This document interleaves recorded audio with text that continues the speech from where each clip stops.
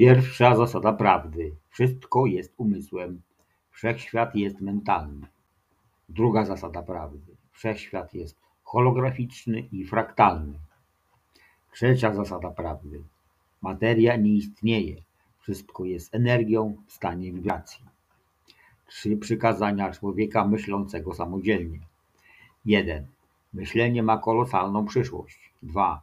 To nie uniwersytet, tu trzeba myśleć. 3. W naszym fachu nie ma strachu. Radio Prawda.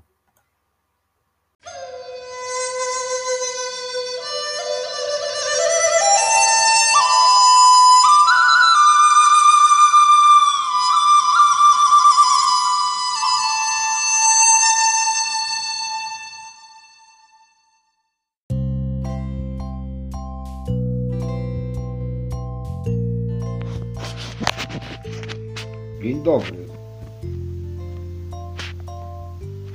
Co to jest rutyna?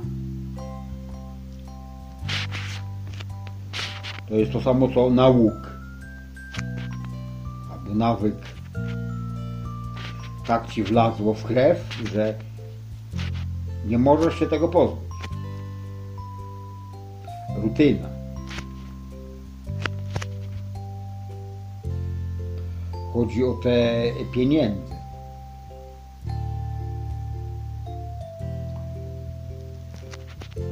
Jeżeli jest teoria, że ojciec spełnia wszystkie twoje życzenia, to mimo tego, że trąbię, im więcej wydasz, tym więcej zarobisz, to rutyniarze nie wierzą. I nadal twierdzą, że należy wydawać jak najmniej.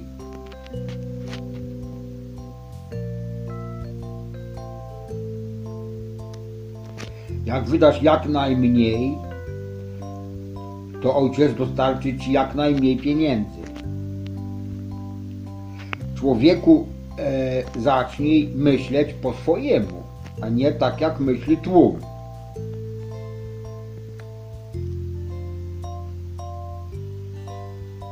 Chyba że nie chcesz przyjąć do wiadomości, że ojciec spełnia wszystkie twoje rozkazy. Bo rutyna podpowiada ci, że to jest bzdura. Możesz tak myśleć, to się nazywa wolna wola.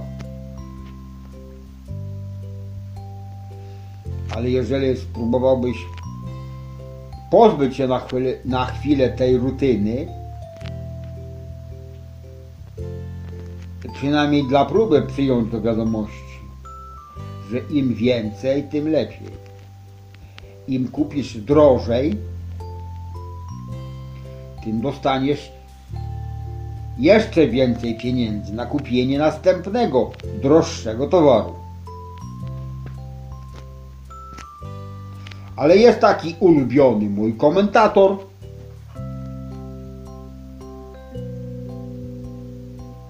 który woli stosować rutynę. Niech sobie stosuje. Nawyk, nauk to się nazywa. W bardzo prosty sposób można pozbyć się i rutyny, i nawyki, złych nawyków, i nałogów poprzez zadeklarowanie.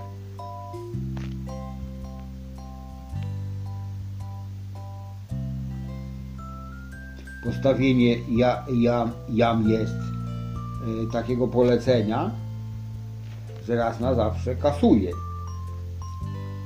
twoją rutynę, twój nauk albo twój zły nawyk.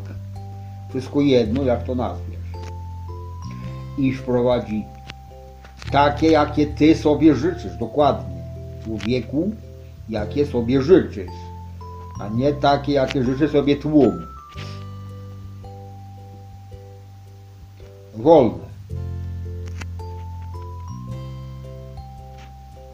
Zamiast halować dla pieniędzy,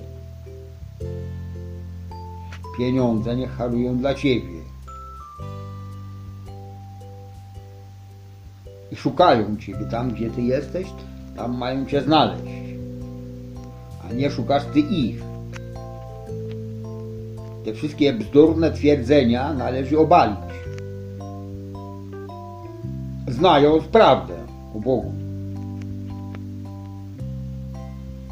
Że wszystkie twoje myśli się manifestują. Bo wszechświat jest umysłem, stworzonym w umyśle wszystkiego. Pisane dużymi literami. I wszystko, co chcesz, się zamanifestuje. Poprawka, nie wszystko, co chcesz, tylko wszystko, co myślisz. Ponieważ do tej pory manifestowały się twoje myśli, których nie chcesz, bo nie wiedziałeś tego, że się manifestują. To, o czym myślałeś, masz w życiu. To, co wiesz, masz w życiu. Wiesz, że jesteś niewolnikiem, bo tak ci mówią, ci to rządzą. Wiesz, że jesteś chory, bo tak ci mówi lekarz. I wiesz, że jesteś biedakiem, bo tak ci mówi bank. Odwróć to wszystko, bo możesz to zrobić za pomocą rozkazu. Jam jest wykrzyknik.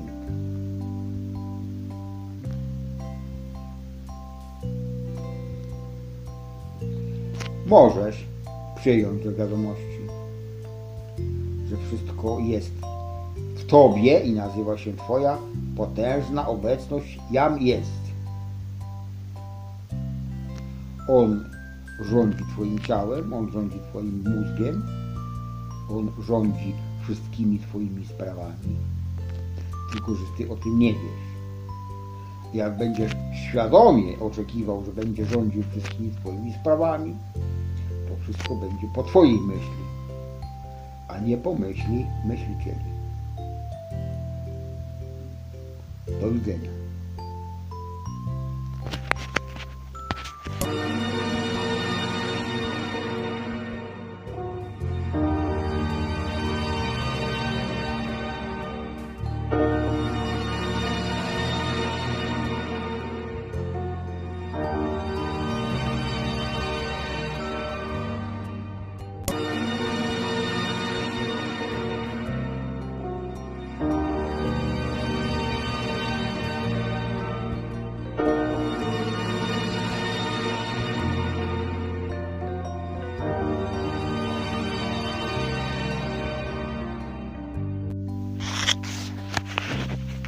Jest następny doskonały pomysł.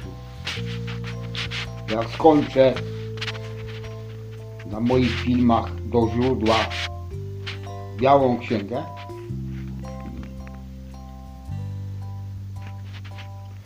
to zapodaję przesłania Archanioła Michała.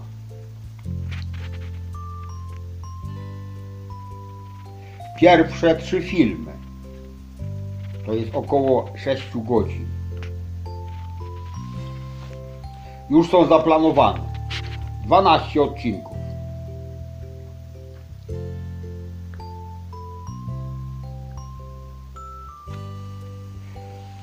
Jeszcze nie wiem, do czego je dołączę.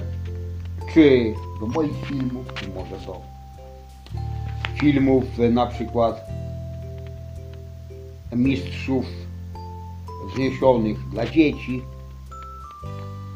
W każdym razie będą dołączone orędzia Michała Archanioła.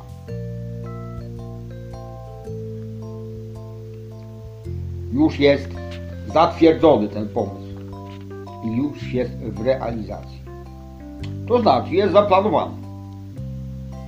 Do widzenia.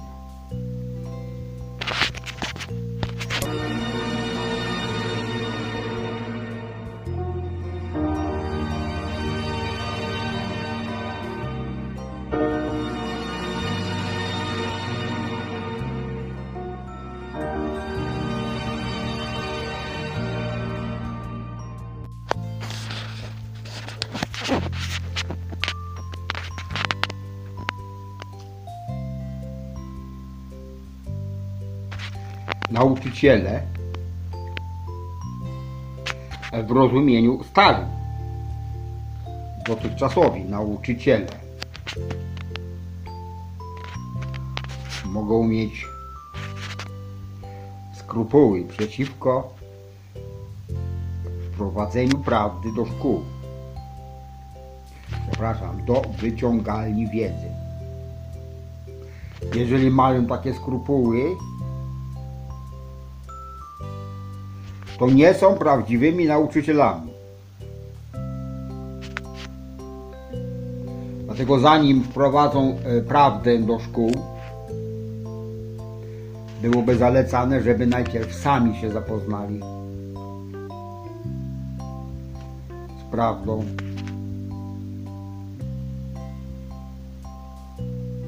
Jeżeli nie będą chcieli przyjąć prawdy, bo mają wolną wolę, mogą nie wierzyć, mogą odrzucić, to bym prosił, żeby poszukali sobie innej pracy niż nauczyciel. Innej. Na przykład nie pracować głową, tylko ręcami. Ponieważ nauczyciel prawdziwy, który poznał prawdę, pracuje tylko i wyłącznie głową, czyli myślami. Jeżeli ktoś nie ma zamiaru przyjąć prawdy,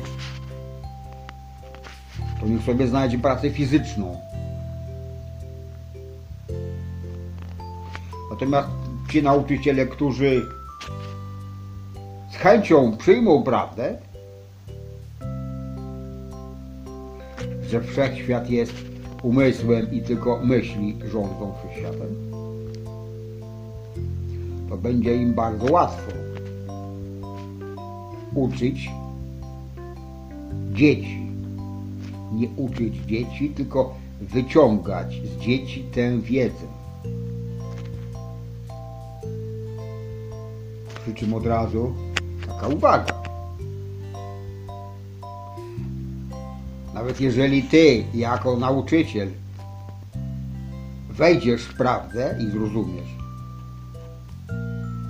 to nie miej takich skrupułów, że dziecko jest za młode, żeby poznać prawdę. Analogicznie, stary człowiek jest za stary, żeby poznać prawdę. To jest wynik ignorancji.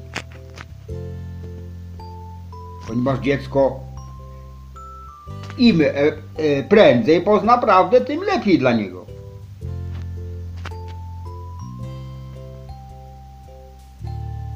Od razu, prosto z mostu. Należy powiedzieć dzieciom, że wszechświat jest stworzony dla ich dobra. Tylko i wyłącznie. Nie dla cierpienia, nie dla chorób, tylko dla ich szczęścia i radości. Jeżeli to przyjmą do wiadomości, to resztę przyjmą z radością. Przypominam. Wszechświat jest stworzony dla szczęścia i radości ludzi, a nie dla cierpienia. Tak jak to wmawiają nam tak zwani mędrcy, czyli ci, co ukrywają prawdę. Prawda jest taka, że Bóg, który jest umysłem wszechobecnym, stworzył wszystkie wszechświaty i nasz wszechświat dla dobra swoich dzieci, a nie dla cierpienia. Już nie będę wspominał o Janie Pawle II, bo mi się nie chce.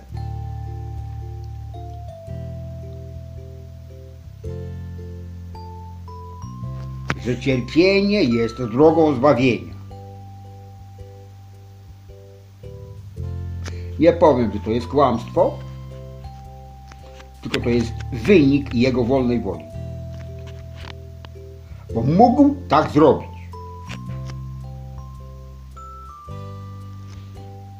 A ludzie, którzy znają prawdę, nie muszą w to wierzyć. bo wiedzą, że wszechświat jest stworzony dla szczęścia i radości ludzi. I wszystkich stworzył, zwierząt, roślin, dla radości, dla szczęścia. Dlatego wszystko jest zrobione dla szczęścia dzieci. Jeżeli dowiedzą się, że żyją po to, żeby żyć w szczęściu i w radości, to dowiedzą się, jakie przedsięwzięcia Bóg podjął w tym celu. Żeby każdy mógł sobie tworzyć swój świat tak, jak chce. Za pomocą energii, a nie za pomocą materii.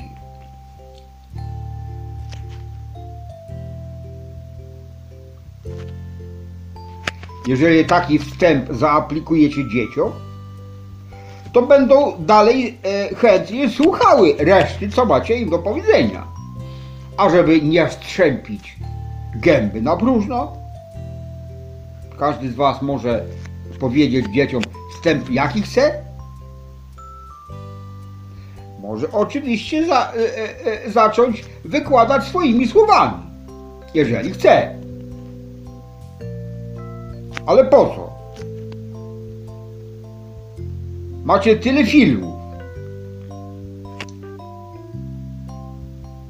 Z tym, że nie jest konieczne pokazywanie wszystkich filmów dzieciom.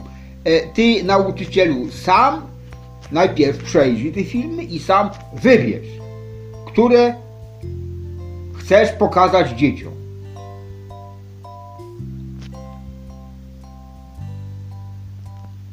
Internet jest tak uniwersalny, tak doskonały, że ty sam możesz sobie stworzyć dowolne listy, jakie chcesz. Możesz sobie wybrać dowolne filmy, podzielić na dowolne jednostki czasowe i możesz stworzyć, to jest mój program nauczania. Taki. I możesz sobie zapodać jakiś swój temat każdego dnia, czy każdego tygodnia, czy każdego miesiąca. Masz pole do popisu, możesz zrobić wszystko, co ci się podoba. Każdy film możesz wziąć, możesz go skopiować. Na żadnym filmie nie ma mojego nazwiska.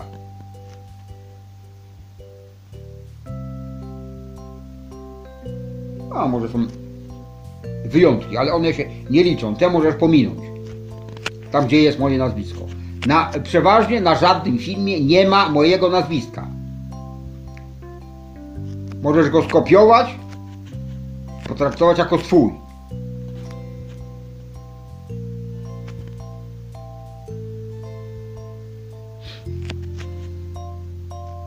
Masz pole do popisu, możesz zrobić, co ci się podoba. Wolna wola.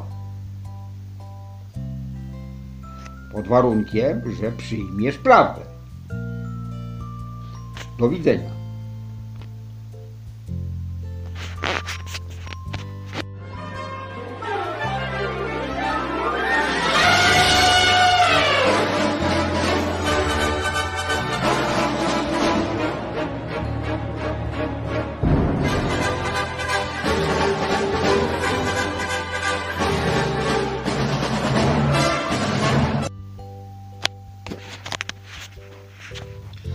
Dzień dobry.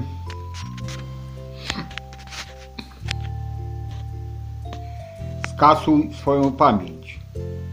Zresetuj mózg ze wszystkich twierdzeń, które nauczyli ciebie oszuści do dzisiaj.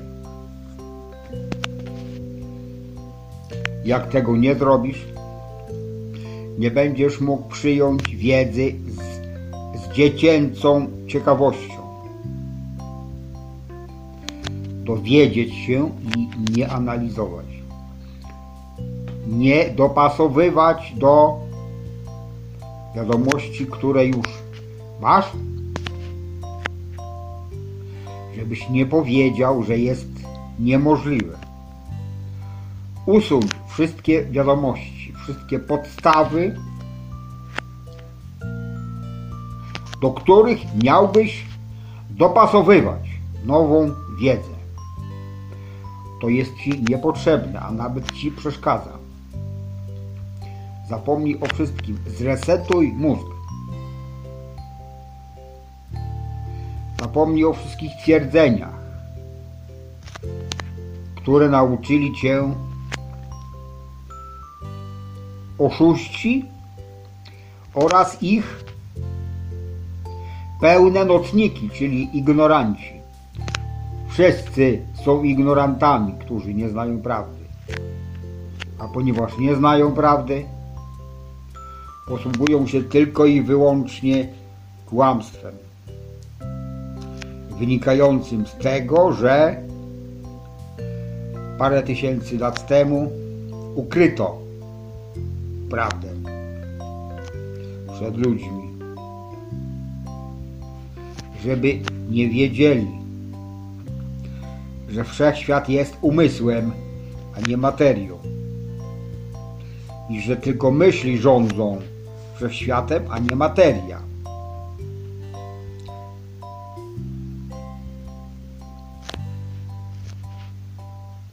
Prawo naturalne. Pierwsza zasada.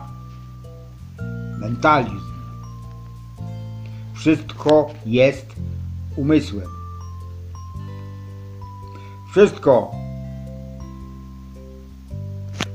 Wszystko. To znaczy ta świadomość jedyna, która istnieje, stworzyła wszystko w swoim umyśle.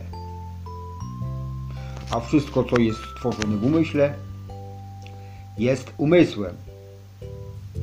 A wszystko, co jest w umyśle, jest myślami. Nie może być niczym innym. Dlatego nic innego nie istnieje w umyśle.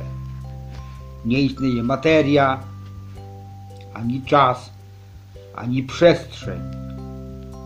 To wszystko są rzeczy wymyślone przez mędrców po to, żebyście wy, ignoranci, byli przekonani, że przeszłości się nie da zmienić, a przyszłości nie da się przewidzieć. Żebyście się zajmowali albo przeszłością, czyli grzebaniem w pamięci, albo przyszłością, czyli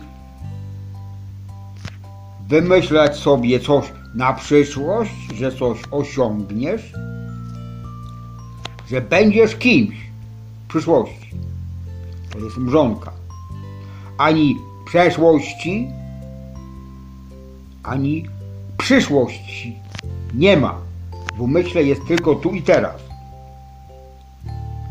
Jak sobie wyobrazisz, żeby w umyśle była przeszłość albo przyszłość? W umyśle jest tylko teraz. W związku z tym wszystkie wydarzenia, które ty nazywasz pamięcią, dzieją się równolegle, tu i teraz. Wszystkie.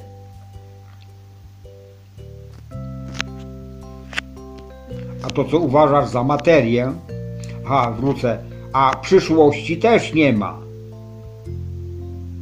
Żebyś nie musiał, wymyślili przyszłość po to, żebyś się nią zajmował, a zapomniał o byciu teraz. Po to są wymyślone czasy. Przeszły i przyszły. Żebyś zapomniał, że jedynym czasem jest teraz. W umyśle nie ma innego czasu, jest tylko teraz. W umyśle nie ma przestrzeni, ponieważ w umyśle podróż polega na tym, że świadomością jesteś tam, gdzie jesteś. Nie ma żadnej przestrzeni. Przestrzeń istnieje tylko w materii. To też jest iluzją, ponieważ materii też nie ma. Jest tylko energia w odpowiednim stanie wibracji i w odpowiednim stanie gęstości. Wszystko jest energią. Materia nie istnieje. Świat fizyczny nie jest światem fizycznym, nie jest materią, jest tylko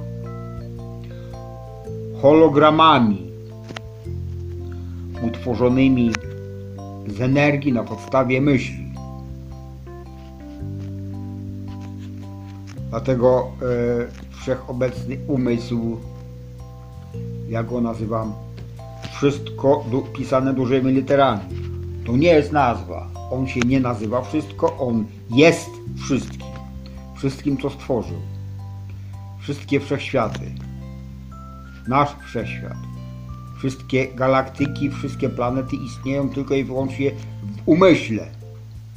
Nie są żadną materią. Dlatego do Zeta Reticuli jest taka gwiazda, czy planeta, wszystko jedno, o której informowali Ciebie, że jest odległa od Ziemi o ileś tam lat świetlnych, 30 czy 50, nie ma znaczenia. Możesz dotrzeć natychmiast, w tej samej sekundzie, myślami, a nie rakietą.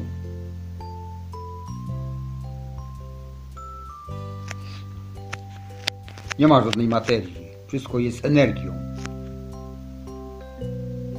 Każdy człowiek buduje swój świat, a nawet swój wszechświat. Myślami. Wszechświat twój składa się z takich hologramów, jakie ty sam wymyślisz. Twoją jedyną prawdą jest to, co ty wymyślisz. To znaczy to, co przyjmiesz do swojego mózgu. Ponieważ wszystko pisane dużymi literami jest jedynym wytwórcą myśli. A ty tylko przyjmujesz swoim mózgiem.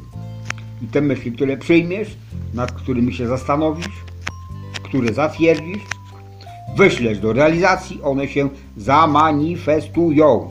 Nie zmaterializują, bo materii nie ma, tylko się zamanifestują, czyli ukażą się w postaci hologramu.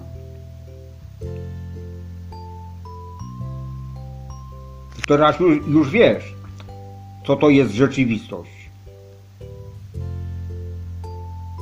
Nie ma żadnej rzeczywistości. Wszystko jest symulacjami. Myśliciele przyjmują myśli od wszystkiego i przekazują tobie. Żebyś ty wiedział, już nie mówię o wierze, wiara nie jest nikomu do niczego potrzebna. Nie musisz w nic wierzyć. Nic nie musisz. Jeżeli oni przekazują tobie myśl, ty od razu wiesz, że jesteś niewolnikiem. Od razu wiesz, że jesteś chory i od razu wiesz, że jesteś biedakiem.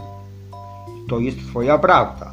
To, co wiesz o sobie, to się manifestuje w twoim wszechświecie.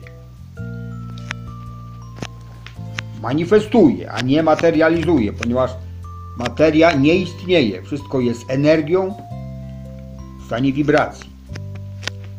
Czyli twoje myśli poprzez użycie energii zamieniają się w hologramy. To teraz, jak jesteś szerokim Holmesem, to wiesz, że hologram to jest coś, co można spalić. I zrobić nowy. Fioletowym płomieniem boskiej miłości spalasz wszystkie hologramy, które ci się nie podobają.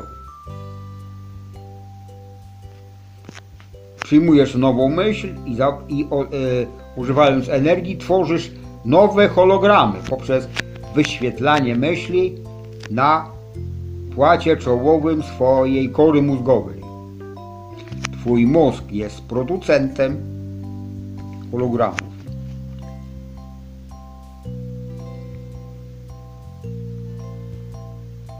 Twój mózg jest producentem hologramu. Oczywiście za pośrednictwem wszystkiego. Ale ty jesteś głównym producentem hologramów, ale na podstawie myśli od wszystkiego.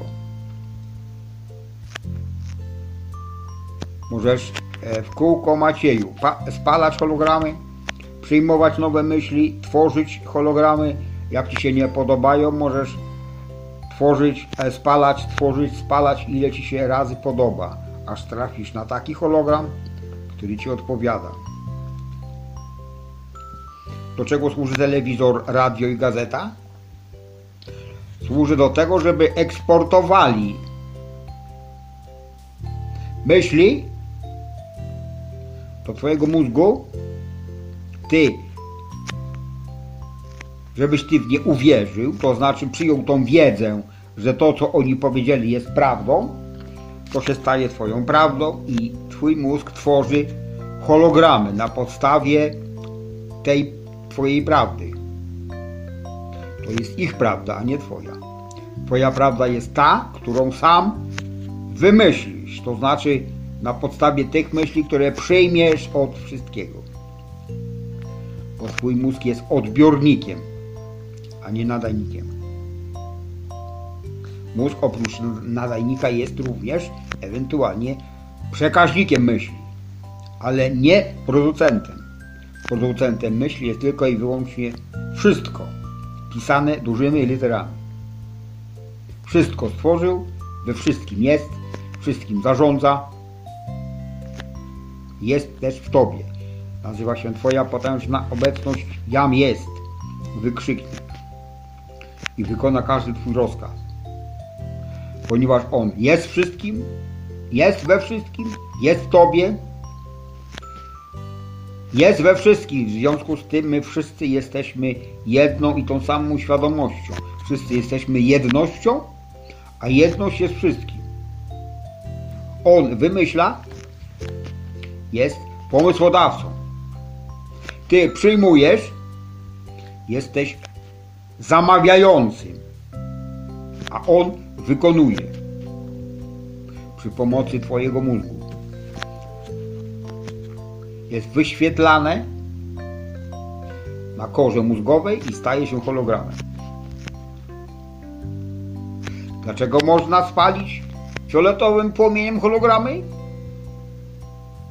Ponieważ fioletowy płomień jest mniejszy od odległości między jądrem atomu a orbitą elektronów, gdzie mieści się cała energia.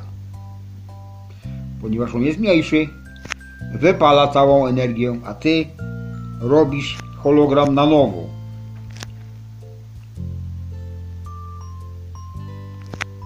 Tej wiedzy nie zdobędziesz ani w szkole, ani w kościole, ani na uniwersytecie,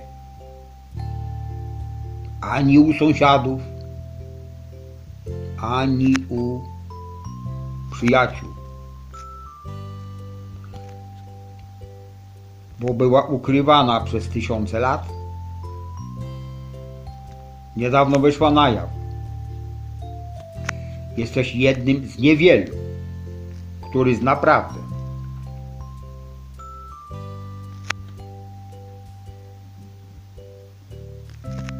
Teraz przyjdzie, już przyszedł czas, teraz, żeby prawdę poznały dzieci w przedszkolu, w szkole podstawowej, średniej, dzieci. Ja mówię ludzie, którzy jeszcze nie są dojrzali. Właściwie wszyscy są dziećmi Boga. I wszyscy powinni poznać prawdę, że wszechświat został stworzony po to, żeby każdy człowiek był szczęśliwy i radosny. Po to zostały stworzone wszystkie wszechświaty. Dla twojego szczęścia i twojej radości. Nie musisz wierzyć, że żyjesz po to, żeby cierpieć i pracować. To jest oszustwo. Żyjesz po to, żeby być szczęśliwym i radosnym. Żyjesz po to, żeby żyć wiecznie, a nie umierać. wiecznie w szczęściu i w radości. To jest twoje przeznaczenie. Ojciec tak zarządził. A ludzie to odwrócili i wymyślili wojnę, nienawiść, pracę, kradzieże, złodziejstwo. Wszystko możesz dostać od Ojca za darmo poprzez przyjęcie odpowiednich myśli i zamanifestowanie tego, co chcesz. Po to został stworzony wszechświat i ludzie, a nie po to, żeby cierpieć. Do widzenia.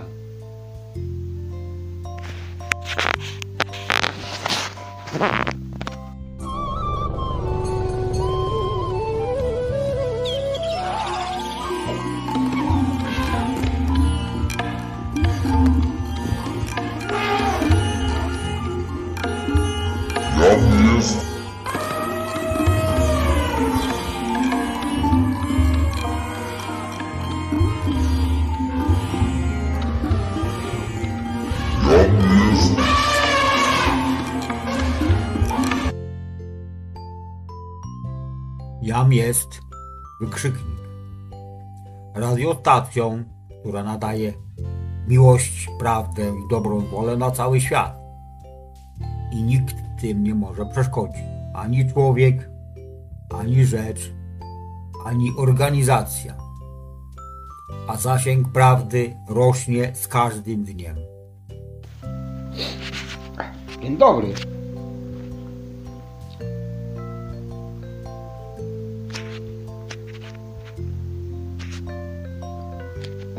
Chciałbym, żebyś zrozumiał prawdę. Dlaczego tak jest? Wyobraź sobie, że ty jesteś Bogiem. To jest prawdą, ale ty w to nie wierzysz. Wyobraź sobie, że jesteś Bogiem i wiesz o tym.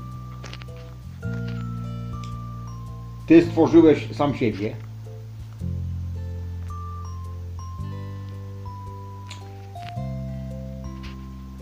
I zadałeś sobie pytanie, czy by nie warto było, by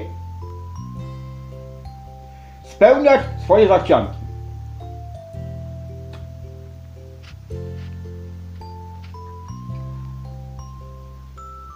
Ponieważ jeszcze nie było czegoś takiego jak odpowiedzi, wymyśliłeś, że warto. W związku z tym stworzyłeś miliardy takich samych podświadomości jak ty. Co byś zrobił dalej? Jesteś sam i masz miliardy dzieci, to znaczy z tych twoich podświadomości. Jaka byłaby twoja druga zachcianka?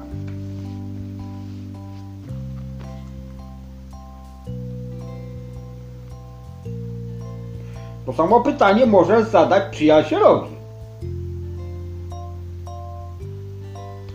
Nie zadawaj żonie ani mężowi.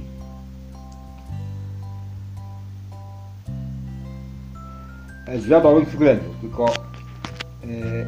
zadaj temu, od kogo nie zależysz, ani on nie zależy od ciebie. Przyjacielowi, czy komuś jakiemuś znajomemu.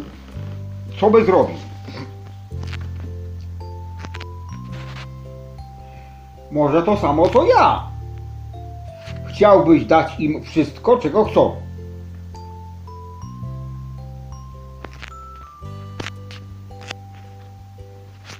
Nieprawda? Masz odpowiedź na pytanie. Dlaczego? A żeby było jeszcze łatwiej, to ponieważ ty stworzyłeś te podświadomości, one są tobą. Ty jesteś nimi. Te wszystkie podświadomości są jedną podświadomością. Są tobą. Jakbyś dalej stworzył na przykład człowieka, po co?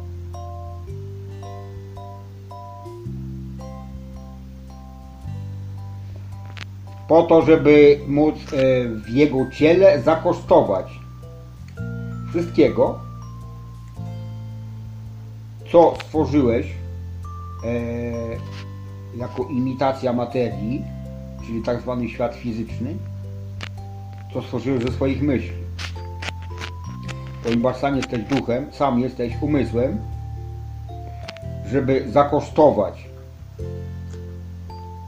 na przykład fiołków, czy orzeźwiającej wody, trzeba byłoby stworzyć takiego delikwenta, jakim jest człowiek.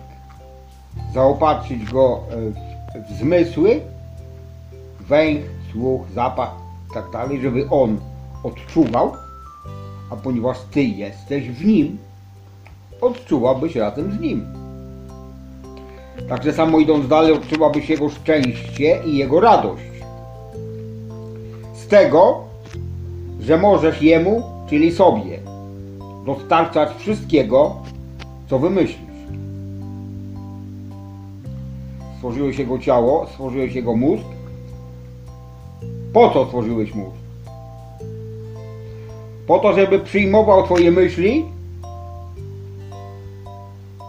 żeby wyświetlał je na płacie czołowym swojego mózgu i w ten sposób tworzył hologramy.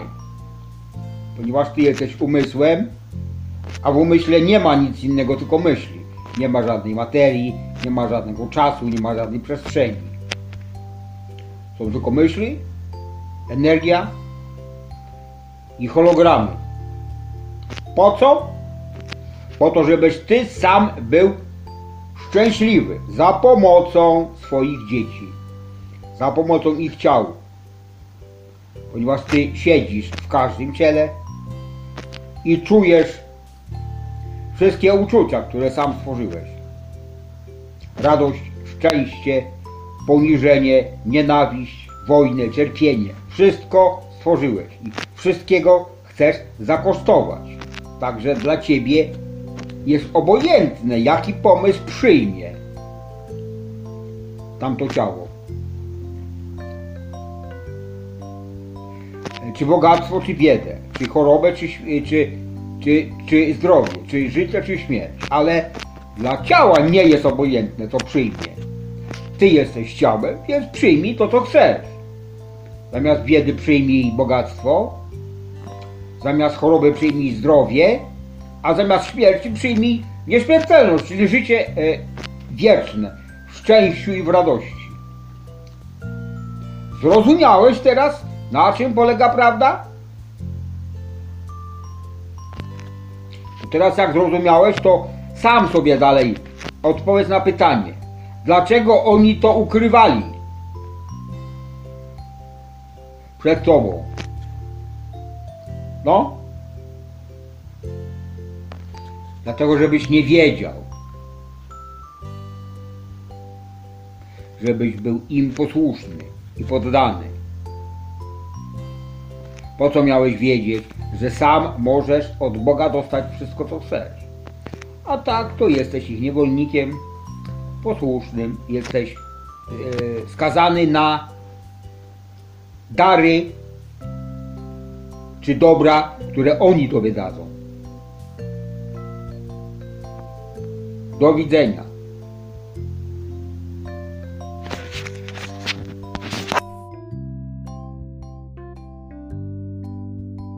Ja jestem słoń.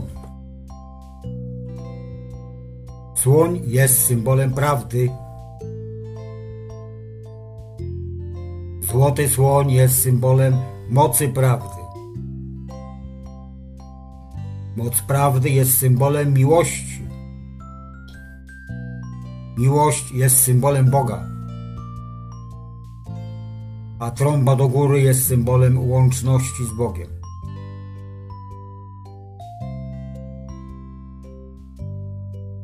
Jam jest wykrzyknik, prawdą połączoną z Bogiem.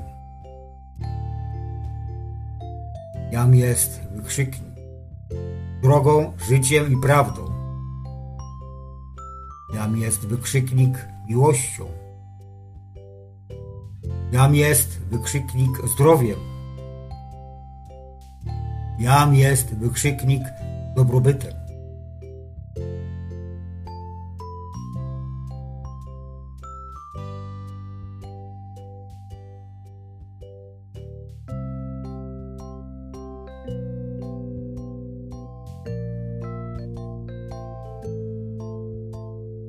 Oto słoń, który trąbi wam prawdę.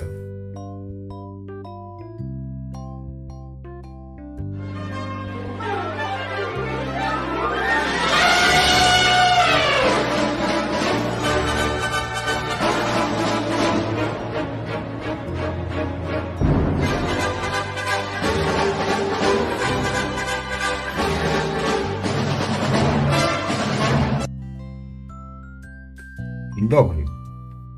Rozdział 20 Złotej Księgi jest najdłuższy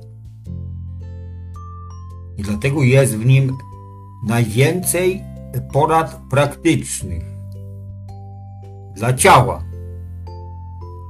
Może Ciebie nie interesują porady dla duszy, ale zainteresują Ciebie porady dla ciała. Pozwolę sobie zacytować parę fragmentów z rozdziału 20.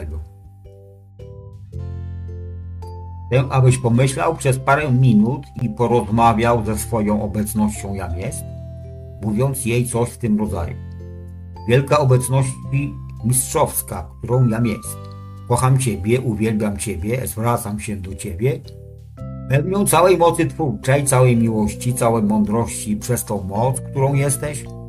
Daję Tobie całą władzę, abyś uczyniła widoczne w moich rękach i do mojego użytku urzeczywistnienie każdego mojego życzenia. Już nie chcę mieć żadnej władzy, dlatego teraz wołam Ciebie, jedyną obecność zwycięską we wszystkim, w moim domu, w moim życiu, w moim świecie, w moim doświadczeniu. Uznaję Twoją całkowitą wyższość, Twoją władzę nad wszystkimi rzeczami i podczas gdy moja świadomość jest skierowana na realizację, Twoja niezwyciężona obecność, Twoja inteligencja bierze na siebie przewodnictwo, przynosząc natychmiastowe przejawianie się moich doświadczeń, nawet z szybkością myśli. Ja wiem, że Ty jesteś Panem czasu, miejsca i przestrzeni, dlatego Ty wymagasz jedynie teraz dla przyciągnięcia widocznej działalności całej Twojej doskonałości. Jestem absolutnie zdecydowany na całkowitą akceptację tego, teraz i zawsze i nie pozwolę, aby mój umysł oddalił się od tego, ponieważ ja wiem, że jesteśmy jednością. Następny fragment. Spotkać swoją obecność jam jest i zakotwiczyć się w niej jest jedyną pożądaną rzeczą, którą należy zrobić. Jasne, że do czasu, nim dojdziesz do tego punktu zdecydowanego zaczepienia się Twojej wielkiej obecności jam jest, należy kolejno rozwiązywać swoje problemy. W miarę jak przychodzą, ale o wiele lepiej jest wejść i uwolnić tą potężną obecność. Energia i działanie rozwiążą problemy, zanim one do Ciebie dojdą. Czy to nie jest lepsze niż budzić się codziennie, wynajdywać nowe problemy i stawiać im czoła, jakby były czymś bardzo ważnym, choć w rzeczywistości nimi nie są? Mimo wszystko zgodzisz się ze mną, że niektóre problemy, przynajmniej dla zmysłów zewnętrznych, mają jednak ogromne znaczenie. Kiedy już osiągnąłeś działanie uniwersalnej substancji, chcę zwrócić Twoją uwagę na następujące fakty. Substancja Twojego ciała i ta substancja, która wydaje się Tobie niewidoczną wokół Ciebie, są bardzo czułe i wrażliwe na Twoje świadome myśli i uczucia, w związku z czym możesz nadać im każdą formę, jaką chcesz. Substancja Twojego ciała może być modelowana przez Twoją świadomą myśl i uczucie i może uzyskać piękną formę. Twoje oczy, zęby i skóra mogą być olśniewająco piękne. To dodaje otuchy paniom i jestem pewny, że również będzie tak samo ważne dla kawalerów i panów, mimo że oni nie lubią przyznawać się do tego. Drodzy bracia i siostry, kiedy zobaczycie swoją twarz w lustrze, powiedzcie temu odbiciu, które widzicie. Władzą piękna i inteligencji, którą jam jest, rozkazuję przyjąć formę doskonałego piękna każdej komórce, z której jest zbudowane moje ciało, posłuszne moim rozkazom, przemieniając się w doskonałe piękno myśli, słów, uczuć i formy. Jam jest ogniem i pięknem tych oczu, wysyłam tą energię w kierunku każdego, na kogo spojrzę. W ten sposób osiągniesz doskonały wygląd, który doda Tobie otuchy i zadowolenia, które pozwoli Tobie zrozumieć, że jam jest zawsze obecnością rządzącą. Jeśli chcesz, aby Twoje kształty stały się bardziej symetryczne, gładź rękami całe swoje ciało od ramion aż do nóg, czując doskonałość lub symetrię formy, jakiej sobie życzysz. Przez Twoje ręce będzie płynęła energia tego, co sobie życzysz. Jeżeli tego spróbujesz z głębokim poczuciem prawdy, rezultaty ogromnie Ciebie zdziwią.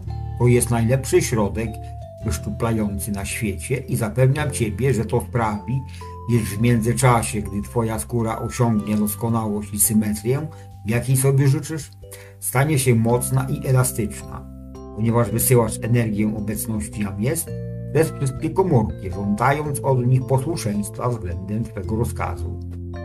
To może wydać Ci się trochę śmieszne, ale ja Tobie mówię, że jest to jeden z najlepszych sposobów, najpewniejszy i najdoskonalszy, aby osiągnąć doskonałość ciała. Mówię Tobie, każdy, kto będzie to praktykować, wymodeluje swoje ciało tak, jak będzie sobie tego życzył. Kiedy ktoś ma anormalny brzuch lub coś nie jest u niego ładne czy normalne, może wznieść lewą rękę dłonią do góry i gładzić prawą ręką brzuch, ruchami okrężnymi z lewej ku prawej. Za każdym razem, gdy ręka przejdzie przez daną część ciała, powinien odczuwać głęboko wnikające działanie energii. Szybkie naładowanie energią przez rękę wchodzi w komórki, modelując ciało tak, jak chcemy. Zapewniam Was, że jest to instrukcja, a nie fantazja i że ma wielkie znaczenie, które jeśli będzie zrozumiane, da oczekiwane rezultaty. Jest nieszczęściem, a można powiedzieć, że jest to obrzydliwe, iż ludzie, którzy posiadają w swoim wnętrzu tą wszechpotężną obecność Boga, dają tak wielką władzę rzeczom zewnętrznym, które mogą wywołać rezultaty tak wewnątrz, jak i na zewnątrz ciała, podczas gdy używają leków, ćwiczeń leczniczych, narkotyków czy czegoś innego, co i tak nie daje zbyt wielkiego efektu, a jeśli nawet to jest chwilowe. Zapominają o tym, że mogą używać wszechpotężnej obecności Boga w sobie, ponieważ obecność ta działa tak na tkanki mięśni, jak i na kości. Umysł zewnętrzny zawsze wątpi w możliwości takich metod leczenia. Jeżeli wewnętrzne ja może wpłynąć na jeden typ komórek, dlaczego nie może wpłynąć na inne? Zróbcie tak, aby zewnętrzny umysł zaakceptował całą władzę obecności wewnętrznej i pozwólcie, aby zrobiła porządek ze wszystkim, co dzieje się w Waszym ciele. To też jest ważne. Umysł zewnętrzny przyzwyczaił Was przez długie lata do nadawania ogromnej mocy lekom i innym środkom, ale czy nie widzicie, że jedyną rzeczą, która może leczyć naprawdę jest władza i autorytet, który został Wam dany, a który wszystko może? Nie chcę ani przez moment powiedzieć, żeby ci, którzy nie znają obecności jam jest, wyeliminowali wszystkie środki lecznicze, ale jeśli zwróciliby swoje umysły w tym kierunku i uznaliby, że żadna rzecz zewnętrzna nie ma żadnej władzy nad moim doświadczeniem, nad moją formą, oprócz tej, którą im przypisuje mój umysł, wtedy przestaliby przebywać w tych ograniczeniach, które sobie sami narzucili.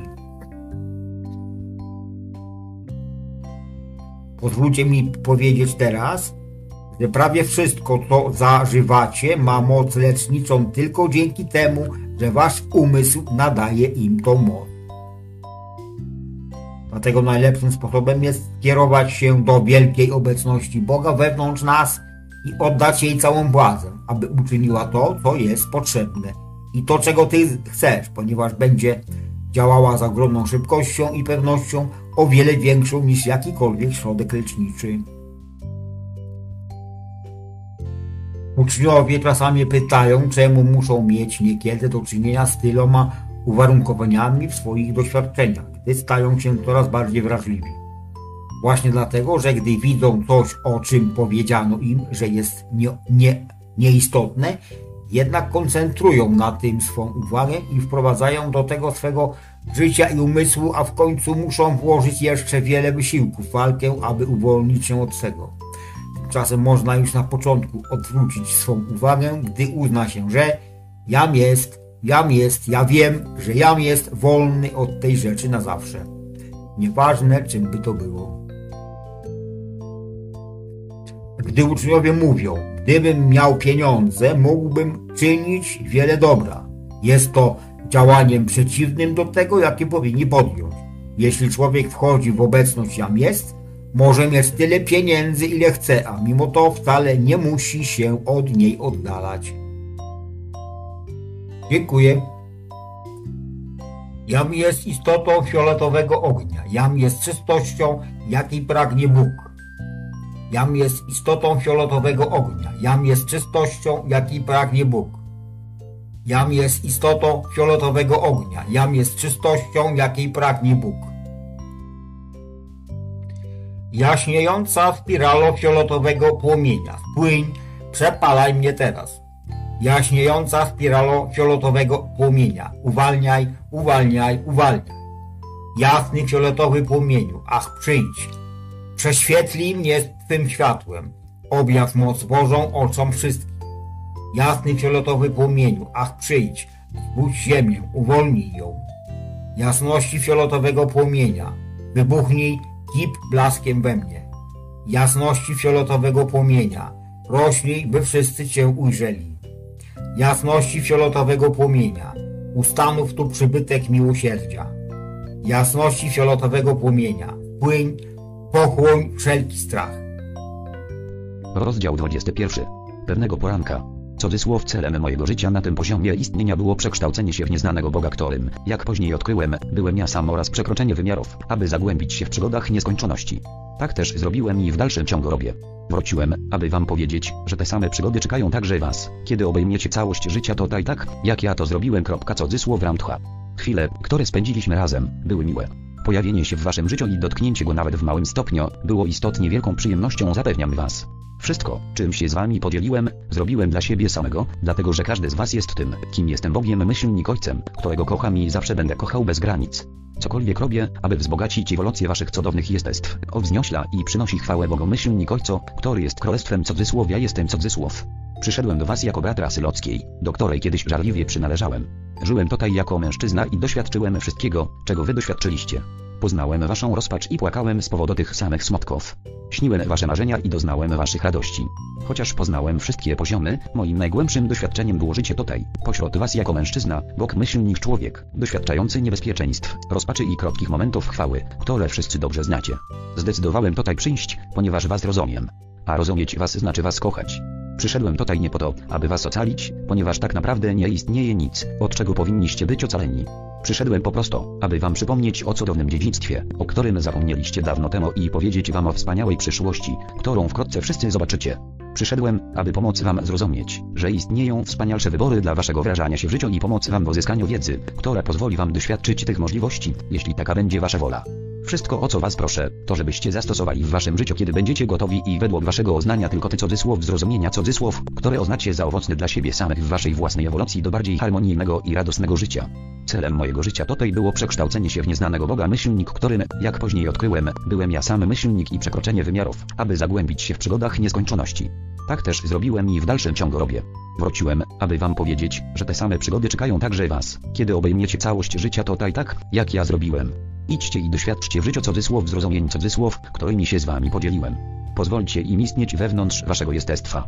Kiedy to zrobicie, wkrótce oświadomicie sobie, że dano wam wspanialszy skarb niż ten, o jaki kiedykolwiek poprosiliście w waszej wyobraźni, czy też jaki kiedykolwiek przyszedł wam do głowy. Weźcie wszystko, czego się nauczyliście, co usłyszeliście, co przeczytaliście, i zastosujcie to z prostotą. Im prostsi będziecie, tym większą moc rozwiniecie. A jeśli czegoś chcecie, poproście o to. Nikt w tej rzeczywistości nie posiada mocy, aby wam to dać.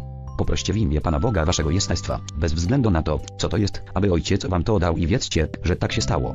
A gdzie musicie pójść, aby o to poprosić? Do waszej wewnętrznej świątyni. Po prostu poproście o to w ciszy waszych własnych myśli. Zawsze będziecie wysłuchani. Wiem, kim jesteście. Wiem, co robicie i o czym marzycie. Kiedy myślicie, że nikt was nie widzi, musicie zrozumieć, że jesteście jak gwiazdy na północnym niebie. Istniejecie, aby wszyscy was mogli zobaczyć. Wszyscy wiedzą, kim jesteście i co robicie, szczególnie ci z nas, którzy żyją w sferze niewidzialnej. Kim jesteście, tak naprawdę, jest ważne tylko dla was. Kiedy wszystko zostanie już powiedziane i zrobione, jedyną istotą, na której będziecie mogli polegać, będziecie wy sami i wasze wewnętrzne światło, zwane Bogiem Wszechmogącym. Bądźcie sprawiedliwi wobec siebie samych. Zobaczcie siebie jako jednostkę. Kochajcie to, czym jesteście, aby wasze światło, jak gwiazdy o północy, było silne i piękne. Mój lud nazwał mnie Ramtką, tym, który osiągnął oświecenie tak, że zachowałem to imię nawet do tej chwili. Oświecony? Byłem samotną istotą, która siedziała na skale, kiedy inni byli bardzo zajęci wszystkimi rzeczami, jakimi ludzie normalnie się zajmują w ciągu dnia. Jednak na tym odlodziu, w izolacji od codziennego życia, znalazłem nieznanego Boga. Nadejdzie dzień. Moi kochani bracia, świat nie znajduje się w sklepach, chociaż istotnie są one pełne życia. Wspanialsze życie znajduje się na zewnątrz sklepów, pod wspaniałym drzewem, na szczycie pokrytej śniegiem góry, gdzie wiatr jest świeży, czysty i zimny, w otwartej przestrzeni pustyni, w nieskończoności morza. Ta płaszczyzna istnienia jest znacznie bogatsza niż wielu z was pozwoliło sobie zobaczyć. Jeszcze musicie żyć tutaj naprawdę i to odkryć.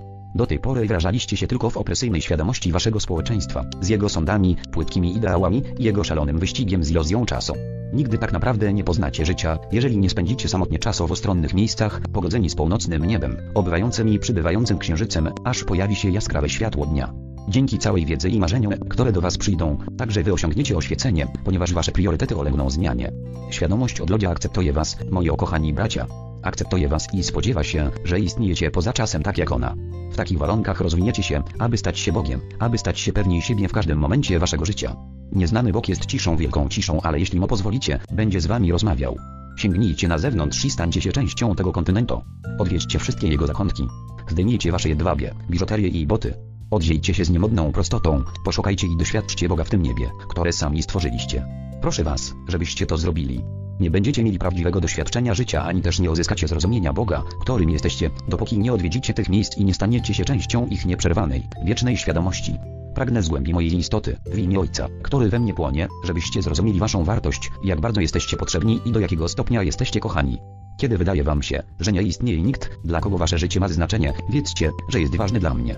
Kiedy wartość waszego jestestwa zaczyna słabnąć i czujecie, że jest wam potrzebny przyjaciel, zawołajcie mnie i ja przyjdę. Będę z wami przez wszystkie dni waszego życia na tej płaszczyźnie istnienia. Kiedy wasze cudowne dusze, ciężarne miłością, nadzieją i radością, rozkwitną we wspaniałe kwiaty mądrości, współczucia i miłości, która obejmie całe życie, widzialne i niewidzialne. Podczas emocjonalnej bożytego rozkwitania doświadczycie momentów, w których pomyślicie, że wolelibyście nigdy nie znać imienia Rantchły, ale, istotnie, znacznie wspanialsze będą momenty, kiedy Bóg zostanie odkryty, zrealizowany i oświadomiony wewnątrz was. Tak więc powiedziałem wam na wszystkie możliwe sposoby i powtórzyłem raz za razem najwspanialszą prawdę, jaką kiedykolwiek usłyszycie. Jesteście Bogiem. Być może zaczynacie sobie uświadamiać, że taka istotnie jest prawda. Przekształcenie jej w nieogiętą wiedzę, moi kochani mistrzowie, może nastąpić tylko krok za krokiem w procesie rozwoju waszego życia. Chciałbym, żebyście wiedzieli jedno. Pewnego pięknego poranka, tuż przed wschodem słońca, kiedy będziecie leżeli sami w łóżko w ciszy tak cichej, że będziecie mogli ją usłyszeć, obudzicie się ze snu, który nie będzie snem.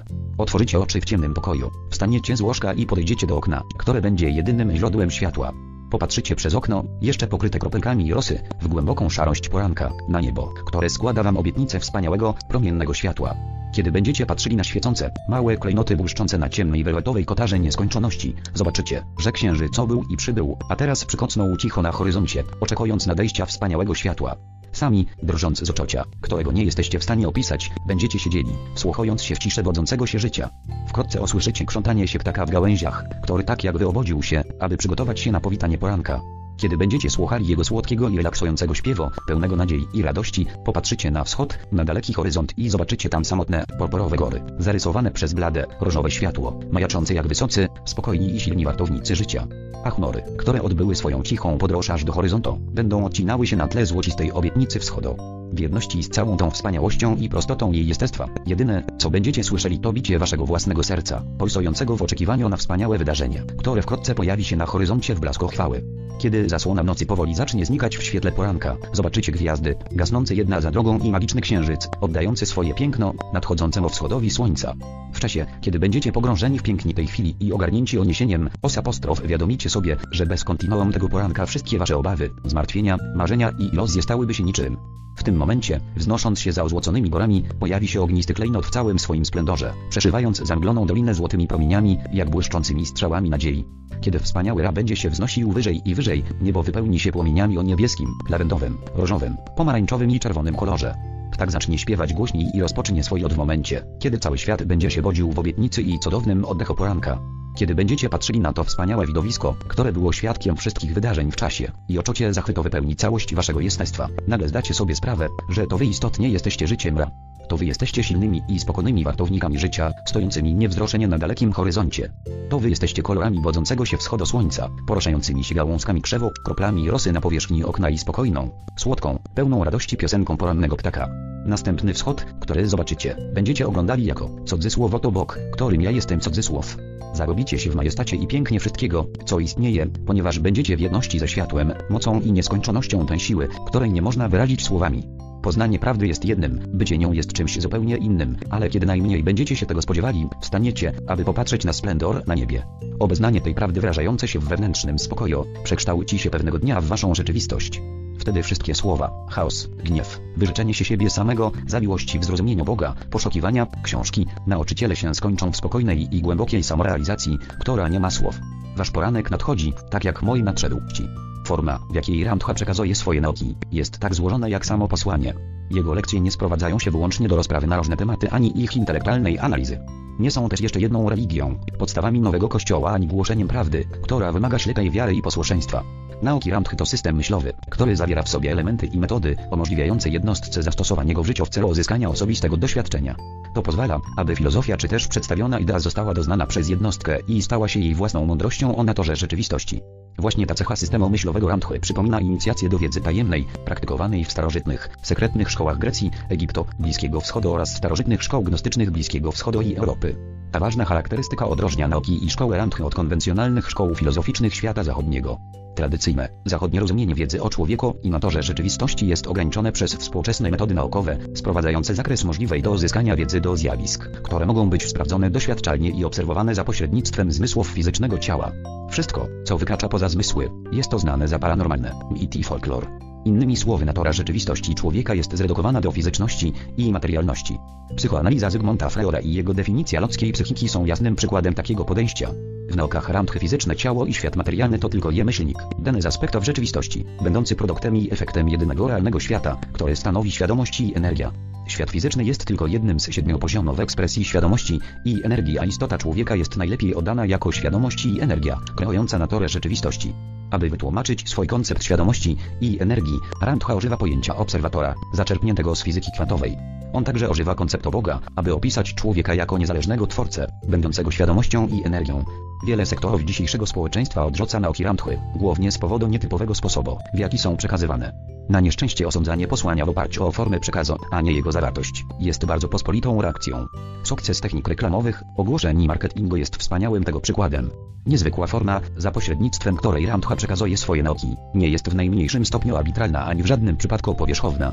Ramtha wytłumaczył bardzo jasno przyczyny, przemawiające za taką właśnie formą przekazu oraz zwrócił uwagę na to, że w uchwyceniu istoty jego posłania niesłychanie ważną rolę odgrywa uświadomienie sobie i uwolnienie się od schematycznego myślenia, z góry ustalonych opinii, nieświadomych uprzedzeń i szablonów, za pośrednictwem których zazwyczaj odbieramy i oceniamy rzeczywistość.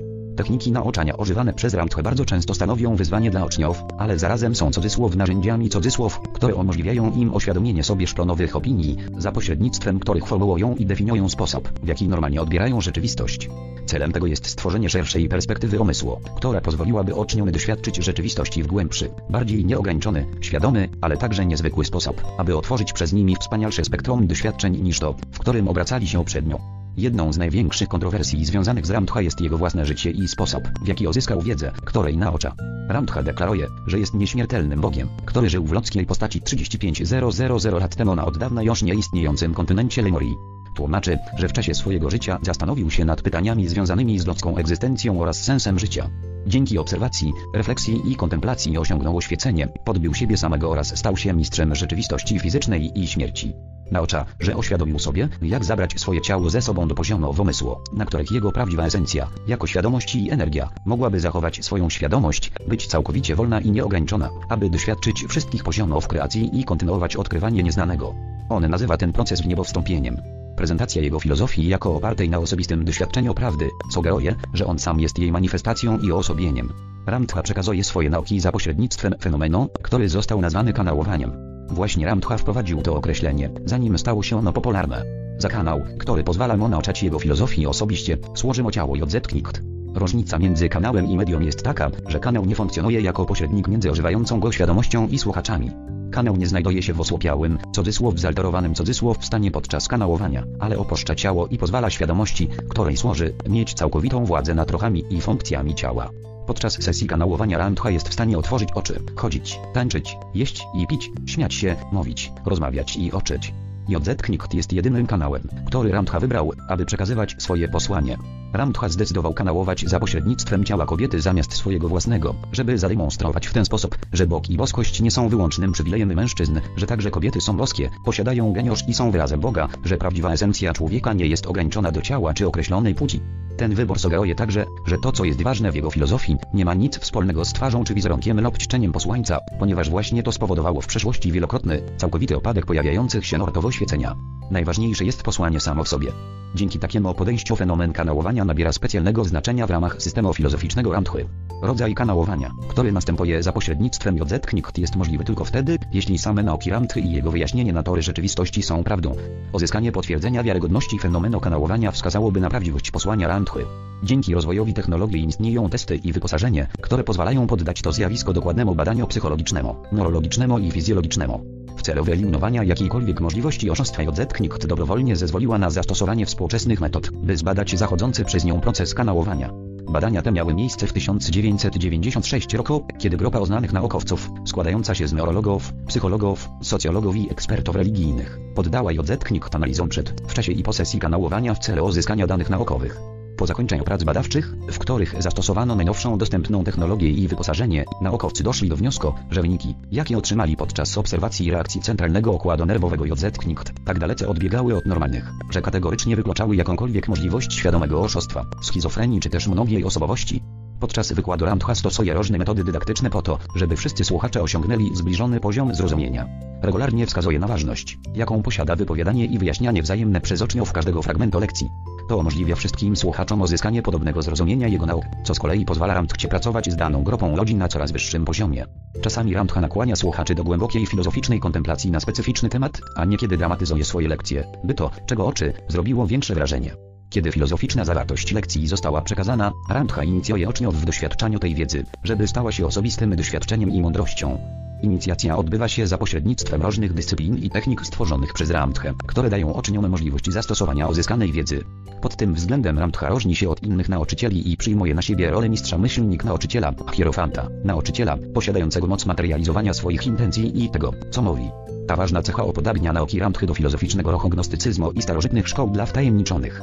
Niemniej jednak, kiedy przyjrzymy się z bliska myślowemu systemowi Ramthy, zobaczymy wyraźne różnice między formą i zawartością jego nauk, a tym, co jest tradycyjnie znane jako gnostycyzm i filozofia szkoły wiedzy sekretnej. Sam Ramtha nie używa tych terminów, kiedy odnosi się do swojego systemu myślowego. Woli go nazwać ramthiańską szkołą oświecenia, kwintesencjalną szkołą umysłu i starożytnej mądrości, poświęconą wspaniałej pracy gwiazdka. Wspaniała praca jest praktycznym zastosowaniem nauk Ramthy, co pozwala osobie poznać samą siebie i osiągnąć oświecenie. Ramtha często modyfikuje język, wymyślając nowe słowa. Znaczenie tych słów staje się jasne w kontekście jego nauk. Niepowszechne zastosowanie znanych słów oraz słowa stworzone przez Ramthę pomagają w zrozumieniu poszczególnych lekcji. Aby pomóc we właściwej interpretacji jego nauk, stworzyliśmy słowniczek wyrażeń i pojęć, używanych przez Ramthę w określony sposób. Na końcu książki umieściliśmy także bibliografię, by udostępnić czytelnikowi materiały związane z poruszonymi w tej książce tematami i zachęcić do dalszego studiowania zawartej w niej informacji. Jest ważne, aby czytelnik wziął pod uwagę powyższe rozważania podczas lektury nauk Ramthy, ponieważ sposób, w jaki się wyraża, może na początku wydawać się archaiczny i niepoprawny. Ramtha przekazuje swoje myśli w bardzo rozważny i precyzyjny sposób. Wszystko, co robi, każde wyrażenie przez niego użyte, ma określone znaczenie i cel oraz jest zgodne z całością jego posłania. Niemniej jednak odebranie tego posłania w jego pierwotnym pięknie i oryginalności jest możliwe tylko wtedy, kiedy czytelnik obejmie je w swoim umyśle jako prawdziwy paradygmat. Tylko wtedy przyniesie owoce prawdy i mądrości, które obiecuje. Nauki Ramthy obejmują szeroki zakres tematów, ale wszystkie służą przedstawieniu podstawowych pojęć jego własnego systemu myślowego. On nieustannie powtarza, że całość jego posłania może być wyrażona w jednym zdaniu, cudzysłów jesteście Bogiem, cudzysłów. Jak jednak zinterpretowalibyśmy to stwierdzenie? Prawdopodobnie istnieje tyle definicji Boga, ile ludzi na tej planecie. Zrozumienie naszej własnej definicji Boga ma decydujące znaczenie dla właściwego odbioru nauk Ramthy, ponieważ pozwoli nam zobaczyć różnicę między naszym podejściem a tym, jak Ramtha widzi Boga i naturę rzeczywistości. Co jest esencją wszystkich rzeczy? Co jest ich źródłem?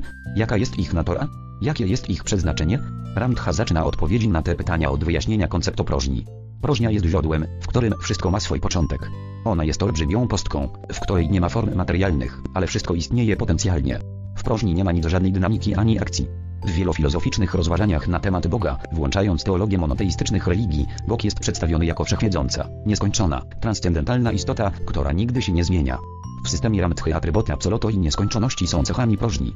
Próżnia jest niezależna, samowystarczalna, w stanie spoczynku i bez potrzeb. Chociaż jest widziana jako wszystko w sobie zawierająca nieskończoność, w stanie oryginalnym nie posiada wiedzy zero sobie samej, ponieważ wiedza jest akcją. Koncept Boga jako głównej przyczyny, statycznego twórcy, kogoś wprawiającego wszystko w ruch, chociaż znajduje się w spoczynku, który widzimy w filozofii Arystotelesa i w teologii Tomasza z Akwinu, jest opisany przez Ramthę jako kontemplująca i odkrywająca siebie próżnia. Akt kontemplacji reprezentuje niepowtarzalną potencję, dzięki której próżnia uzyskała świadomość siebie samej, odkryła swoje istnienie. Ten moment w świadomości został nazwany punktem zero, obserwatorem, główną świadomością. Punkt zero niesie ze sobą początkową, odwieczną intencję, aby być świadomym, żeby poznać i doświadczyć wszystkiego, co jest nieznane i istnieje jako potencjał w ogromie próżni. Takie są podstawy ewolucji. Moment, w którym próżnia zastanowiła się nad sobą, stał się źródłem i początkiem człowieka. Stwierdzenie Ramthy, cudzysłów jesteś Bogiem, cudzysłów odnosi się do każdej osoby jako obserwatora, wcielenia punktu zero, kreatywnej świadomości i energii. Punkt zero odkrył swoje powołanie, którym jest przekształcanie w znane tego, co jest nieznane, naśladując to, co zrobiła próżnia kontemplując. Dzięki kontemplacji punkt zero stworzył w świadomości punkt odniesienia, który spełnia funkcję zwierciadła, dzięki któremu może się poznać. Ramtha odnosi się do tej świadomości zwierciadła jako cudzysłów wtórnej świadomości cudzysłów gwiazdka. Punkt zero znajduje się we wnętrzu próżni i nie istnieją granice, które mogłyby ograniczyć jego wiedzę. Dynamika istniejąca między punktem zero i świadomością zwierciadłem tworzy środowisko, namacalną płaszczyznę istnienia w czasie i przestrzeni. Duch jest dynamiczną cechą punktu zero, wolą i intencją spragnioną wiedzy, która chce doświadczyć tego, co jest jej nieznane. To właśnie eksploracja próżni przez punkt zero i świadomość myślnik zwierciadło stworzyła 7 poziomów świadomości i myślnik jako konsekwencję myślnik 7 poziomów czasu i przestrzeni czy częstotliwości. Kreacja i podróż przez 7 poziomów świadomości i energii została nazwana ewolucją. Podróż z powrotem do Boga i próżni jest nazwana ewolucją. Dosza różni się od ducha. Ramtha opisuje Doszę jako księgę życia gwiazdka. Dosza zapisuje wszystkie doświadczenia i mądrość uzyskaną w czasie inwolucji i ewolucji. Trudna sytuacja, w jakiej znalazł się człowiek, jest spowodowana zanikiem pamięci, nieświadomością swego pochodzenia i przeznaczenia. Podróżnik, czy też świadomość myślnik zwierciadło, otożsamił się tak bardzo z najgęstszą i najpowolniejszą płaszczyzną egzystencji, że zapomniał o swojej nieśmiertelności i boskości. Staliśmy się kimś obcym w stosunku do siebie samych, w stosunku do Boga, który w nas mieszka i nam jest. Zapomnieliśmy o naszej prawdziwej, twórczej naturze i zaczęliśmy szukać pomocy, znaczenia i błagać boskie źródło o przebaczenie, ponieważ w naszej opinii Bóg znajduje się na zewnątrz nas. Postępując w ten sposób ludzkość wyrzeka się swojej własnej boskości i eliminuje jakąkolwiek możliwość uwolnienia się od obecnych warunków. Znamienny jest fakt, że w swoim systemie filozoficznym Ramtha nigdy nie odnosi się do świata materialnego ani fizycznego ciała jako do czegoś, co jest złe, niepożądane czy też złe w swej istocie. Dualistyczna interpretacja rzeczywistości typowa dla tradycji gnostycznej, w której kładzie się nacisk na walkę dobra i zła, światła i ciemności, grzechu i uczciwości myślnik nie istnieje w systemie myślowym Ramthy. To, od czego powinniśmy się uwolnić, to stan ignorancji i wyrzeczenia się naszej prawdziwej natury i przeznaczenia. Występowanie w obronie naszych ograniczeń, kiedy to właśnie my jako świadomość i energia je stworzyliśmy, jest absurdalne. Droga do oświecenia jest ewolucyjną podróżą z powrotem do punktu zero. Kiedy ten cel zostaje osiągnięty, istota spełniła swoją misję, przekształciła w znane to, co jest nieznane i przyniosła do próżni swoje doświadczenia w formie nieprzemijającej mądrości. Wszystkie techniki i dyscypliny stworzone i wymyślone przez Ramthę, aby zainicjować uczniów w naukach, w pewnym sensie naśladują i wracają do tego, co zrobiła próżnia, kiedy zastanowiła się nad sobą. Kontemplacja stała się narodzinami świadomości i energii oraz następnie stworzyła naturę rzeczywistości. Na zakończenie 4 kamienie węgielne filozofii Ramthy, koncept próżni, świadomości i energia tworząca 7 poziomów rzeczywistości, stwierdzenie, cudzysłów jesteś Bogiem, cudzysłów i misja, żeby przekształcać w znane to, co jest nieznane. Wiele wątków systemu myślowego Ramthy znajduje się w starożytnych tradycjach, ale w większości przypadków jedyne, co się z nich zachowało do czasów obecnych, to odległe echa oryginalnych nauk, które zaledwie przetrwały przepływ czasu i utraciły właściwy kontekst do interpretacji.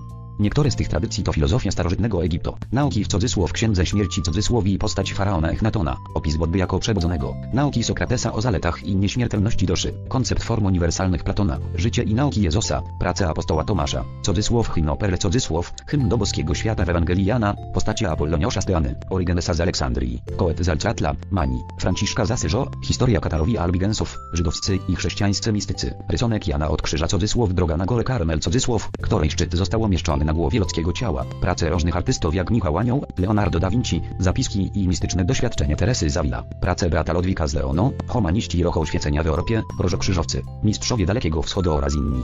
Ramtha otwiera przed nami unikatową perspektywę w podejściu do misterium życia, w ramach której pytania, pozostawione bez odpowiedzi przez filozofię, naukę i religię nabierają innego znaczenia. Jego posłanie eliminuje granice wyznaczone przez naukę oraz różne istniejące dzisiaj na świecie religie i otwiera nowe możliwości dla ludzkiego doświadczenia. System myślowy Ramthy nie jest ani religią, ani filozoficzną interpretacją rzeczywistości. To jest prawda uzyskana przez jednego z przedstawicieli rasy ludzkiej, uwierzytelniona przez doświadczenie. W tym sensie można ją nazwać wiedzą Ramthy i jego własną teorią, ale teraz, ponieważ droga została przetarta, drzwi stoją otworem dla tych, którzy chcą ją eksplorować i wybrać się w podróż w nieznane. JMF. Lealanaelm, Washington.